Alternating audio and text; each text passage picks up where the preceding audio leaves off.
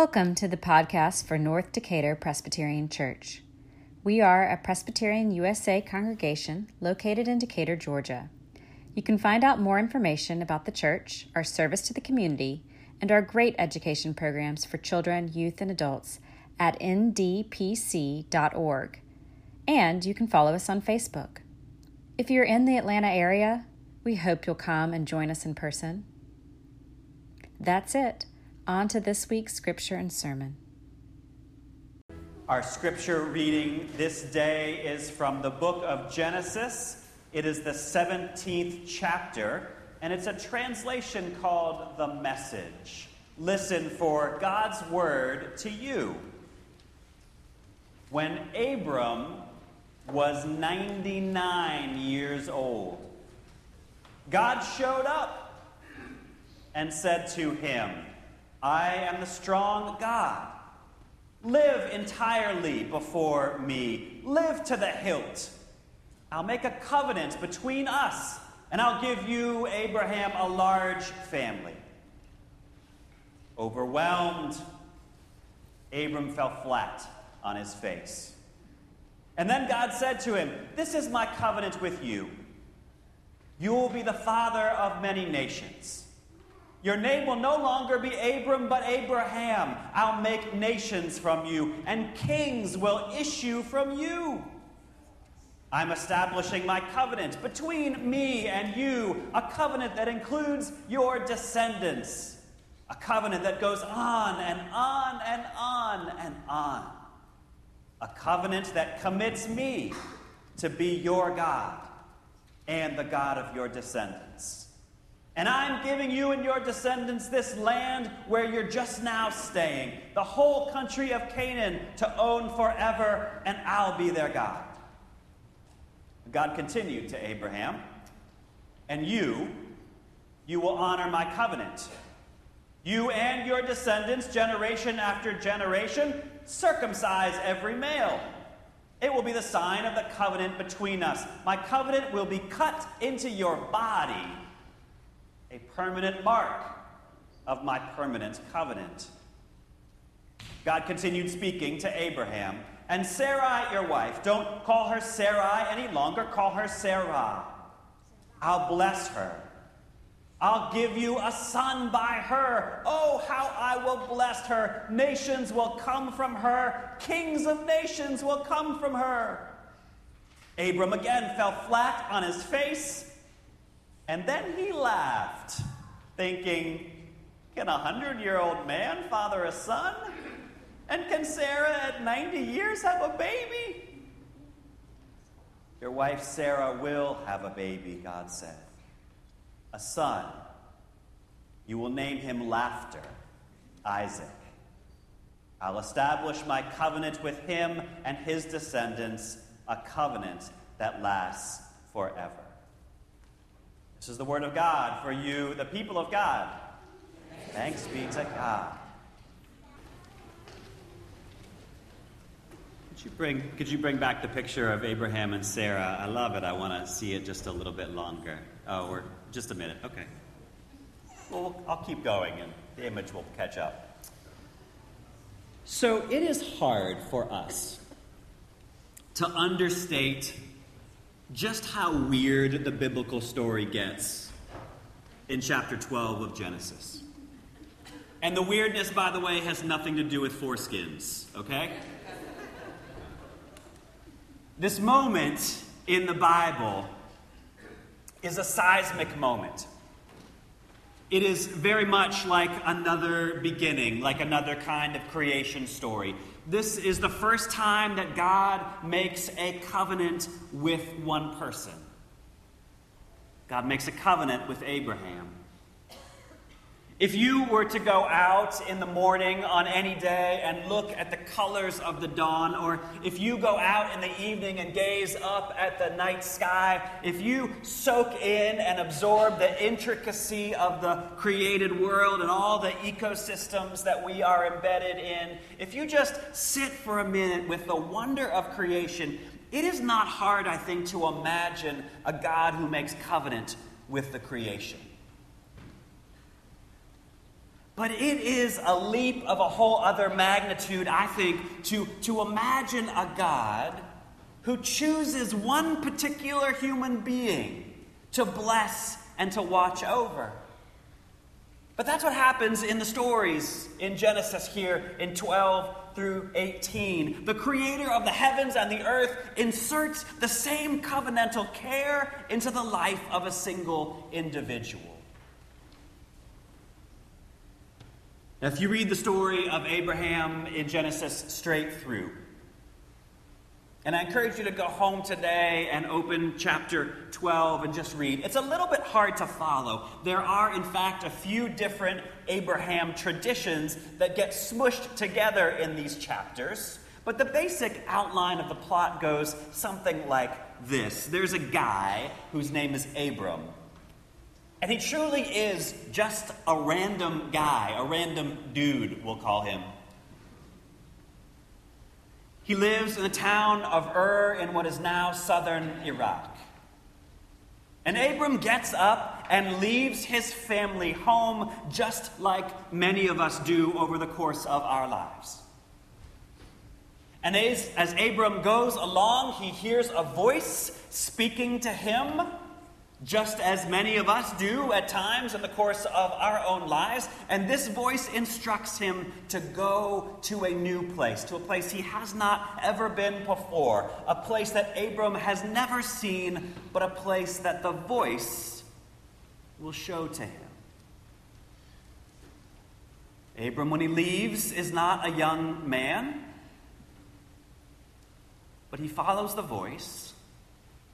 He follows his call. He leaves everything that is familiar and trustworthy and grounding to him. He goes in the direction of deep uncertainty.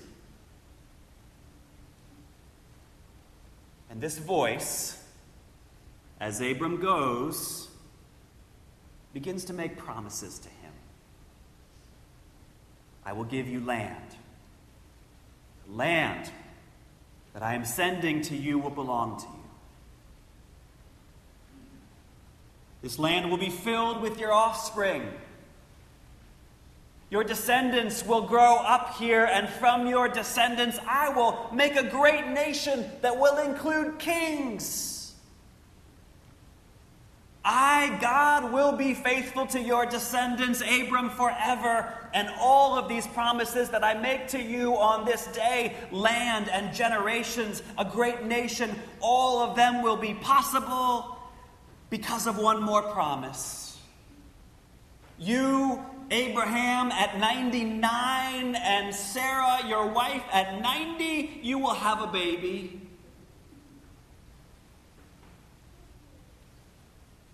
Now, in just a minute, we're going to talk about how Abraham responds to all of this. But it's worth asking first, what is God doing? Like, why does the creator of the universe make a covenant like this with a single human being? Like many things with God, we really don't know. What we do know is that this God who shows up in Genesis and tells us about God's self, this God seems to like covenants. If we go back to the story we read last week, the story about Noah, you saw God in a bind. God was struggling to know what to do with humankind. God sees our tendency to go off the moral rails when we are left to our own devices. And what can God do? What can God do to get us to freely embrace our created purpose to live in shalom instead of in violence? To practice mutual friendship rather than to resent and begrudge one another? What can God do to get us to take care of the earth instead of exploiting it? What are God's options? In the story of the flood, God decides that what we need is trust. We need trust. So God must create conditions where we human beings can learn how to trust. Trust is created through promise. The covenant with Abraham is God's decision to enter directly into the lives of the people whom God loves. People who are never far away from slipping into our own self-made chaos. God wants our lives to possess the life-giving beauty of God's blessings. God's gracious provision is already in the creation itself, and now God will provide for this one human family. And if that one family, perhaps every family. In one way of thinking about it, God, by making this covenant with Abraham, is going big by going small. This moment in Scripture effectively changes our relationship to God, God's power, God's love, God's creativity, God's caregiving are now given to regular people. To Abraham and to Sarah. You read these stories and you will see very clearly that Abraham and Sarah are not only perfect, they are often not good, and they are often not likable. But if God could covenant with them, God can covenant with you and with me. Abraham and Sarah are chosen by God to be blessed. And you might guess, that they would be excited about this prospect. It is true, is it not, that sometimes the gifts we give are not immediately understood or appreciated. I remember when I was about 6 years old for Christmas, and my grandfather gave me a savings bond. He thought it was the greatest gift ever. And I kind of wanted action figures, right? We missed each other in the giving and the receiving. Abraham does fall on his face before God in reverence when God tells him he will become the father of a great nation. But when God unrolls God's plan and says Sarah will get pregnant, Abraham cannot stop laughing at the idea of his 90-year-old wife having a baby. When Sarah finds out about God's plan later on in chapter 18, she laughs too. But not at the prospect of having a baby, but at the idea that she and Abraham will suddenly enjoy sex again in their 90s. I kid you not, that is exactly what the Hebrew says. Maybe at some point in your life you've heard the joke that says, do you want to hear God laugh? Tell God your plans for your own life. But it seems like the joke actually goes both ways. Sometimes you will hear God's plan for your life, where God is sending you, what God needs from you.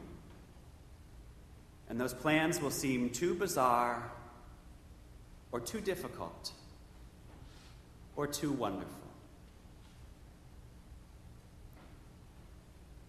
Abraham and Sarah do have pleasure, and they do have a child. And they forever mark the way that God's promise interrupts and changes the course of their lives by naming their baby Isaac, which means he laughs. Now, Abraham only laughed as long until the time it came for him to show that his decision to be faithful to God would be good. I know you were hoping I would talk about circumcision, so I will. Circumcision is no joke. At any age, it's no joke. At 99, it strikes me as fatal. We laugh, and we squirm, perhaps. But Abraham goes through with it. And what is certain for Abraham and what is just as true for you is that keeping covenant with God will mark you. Keeping covenant with God does not come with no cost. Keeping your end of the promise marks you as strange. The word blessing itself, which is a word that we often throw around carelessly when we talk about God, the word blessing is rooted in the act of smearing blood on something to make it sacred. Blessing is a gift. Yes, it's a profound gift, but it marks and it stains. A blessing says that your life is not only yours, it belongs also to God. Jesus will make the same kind of claim about a life of discipleship, a life of faithfulness. He will tell us in different ways that to live in the way of God's covenant is to give until it hurts.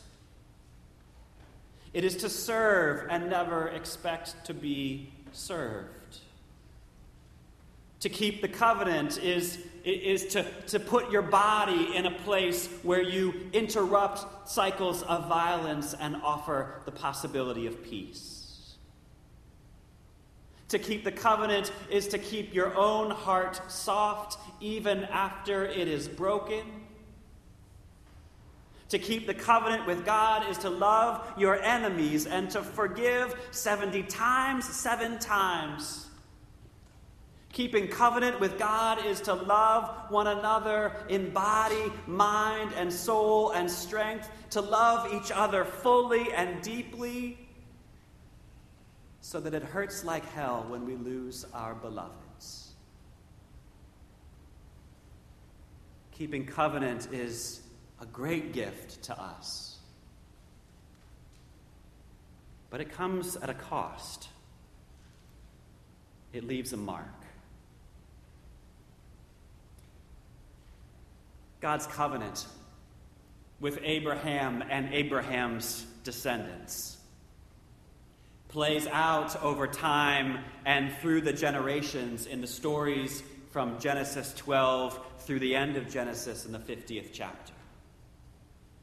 And there are so many beautiful moments where God blesses these descendants of Abraham, but there are just as many moments that are bizarre and terrifying.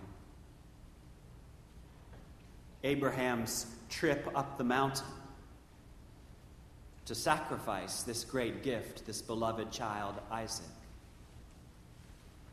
Isaac's children, Jacob and Esau, will battle each other over his blessing. Jacob will hand the blessing on to his youngest son and make his older brothers so jealous that they will leave him for dead in the desert. Even this very day, we argue and kill one another over what it means that God promised land to Abraham and his descendants, even when that land was already occupied and other people already called it home.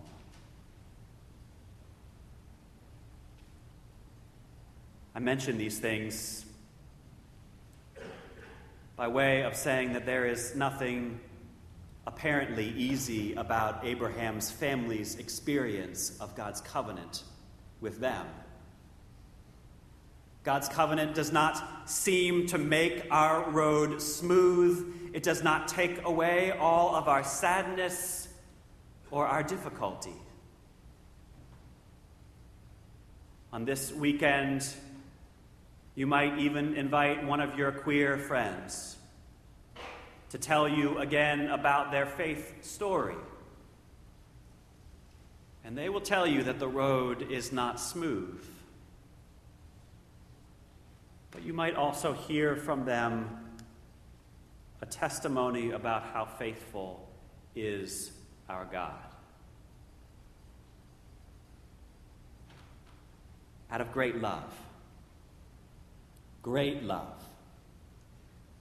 God makes a future for Abraham and for Sarah that would not have been possible without God's promise. Theirs is a future with a child, with laughter, and even with pleasure. God's interest in their lives, getting down into the weeds of their life, creates a new reality for them. God does this for Abraham and for Sarah. God does this again and again, creating something out of nothing, creating a way out of no way, creating our ability to believe in a future that we cannot see from where we stand in the present.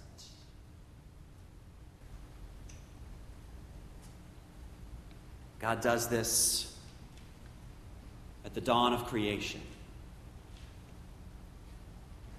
God does this after the flood. God does this by making a pathway through the Red Sea. God does this in the utter despair of exile. God does this in Mary's womb.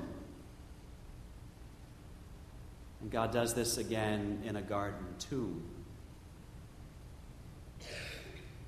God's promise and your faith in God's promise changes everything.